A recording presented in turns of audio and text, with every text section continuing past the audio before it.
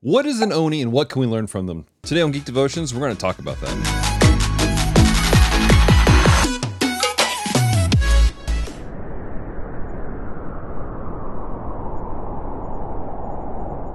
Hello, devoted geeks, and welcome to Geek Devotion, the show from devoted geeks who are devoted to letting you know you're loved. I'm Dallas. I'm so glad you've hit the play button today. If you're new to our show, we take geek pop culture items like movies, video games, comic books, and we use it to let people know they're loved. So if you don't watch past this moment, know this: we love you, we care about you. There is a plan and a purpose for your life. Do not give up. Now, before we continue with our devotion, I do want to let you guys know that we just dropped a brand new piece of merch on our store. It is our very own Merry New t-shirts. If you ever want to know what the answer to the question of Mary, did you know? Here it is right here. It's great for your next office party or just for fun. So make sure you go to our website, geekdevotions.com, and check that out. It's up for a very limited time. Today, ladies and gentlemen, is the start of Geekmas 2023, and this year's theme is Mythical Madness. And we're taking a look at some of the biggest mythical creatures and stories that are out there, and we're using them to let you know that you're loved and they're cared for. And today, ladies and gentlemen, when you say mythology, people automatically go, Roman, Greek mythology. Today, I'm starting off with Japanese mythology. So, if you're a big fan of anime, there's something that you see in various shows, such as Demon Slayer and others, and that is Oni. Now, what is Oni? An Oni is kind of a type of goblin or demon type of creature that at one point in time used to be human. And the way that the culture works out, an Oni is a person who had, because they had so much darkness inside of them, be it greed, be it some sort of vice of some sort, that when they die, those things manifest and their spirits become dark. That becomes these evil creatures. That's the basis of what an Oni is. And so that's one of those things, like within the culture themselves, it's always like, hey, we should do right, we shouldn't do this, we shouldn't do that, because we don't want to become that later on. And it's an interesting concept of what's on the inside coming out. This discussion on things on the inside coming out isn't honed down just specific with them. In fact, it reminds me very deeply of something that we hold together as Christians, and that is coming from the idea of what we allow inside of our hearts. It's going to eventually come out, not in the afterlife, but in the here and the now. In the New Testament, in the Gospel of Luke, Jesus is doing some series of teachings, talking about judging fruit and judging certain situations.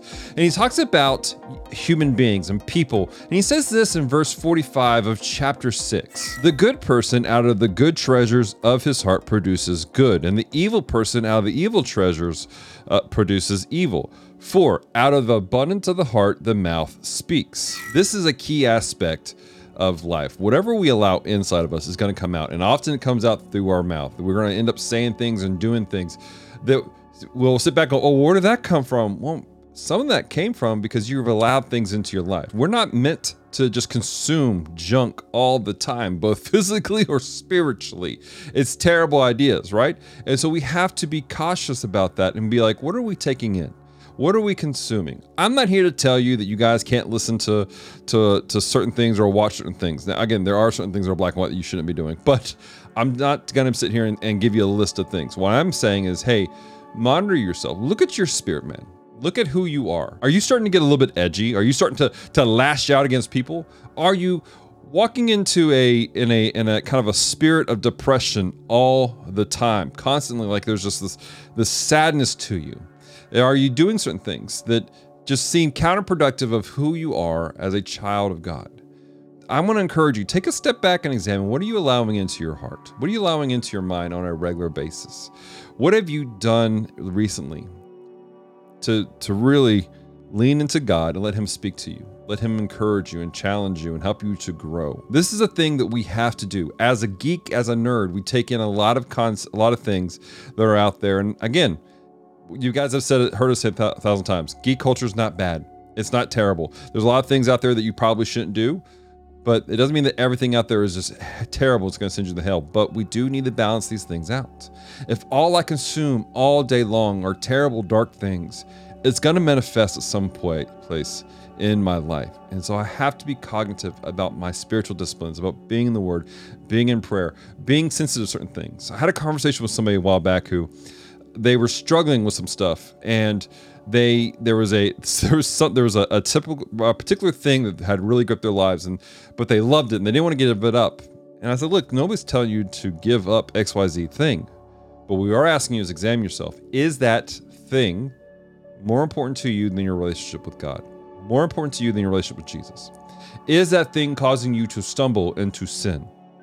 If so, you need to remove it, because if you allow it to get into here, it's going to come out here and it's going to come out in your actions. And that is counterproductive of the lifestyle that God has called us to do. Is counter the person that God's called you to be. So my challenge is simply this: examine yourself, examine your heart. What are you taking in?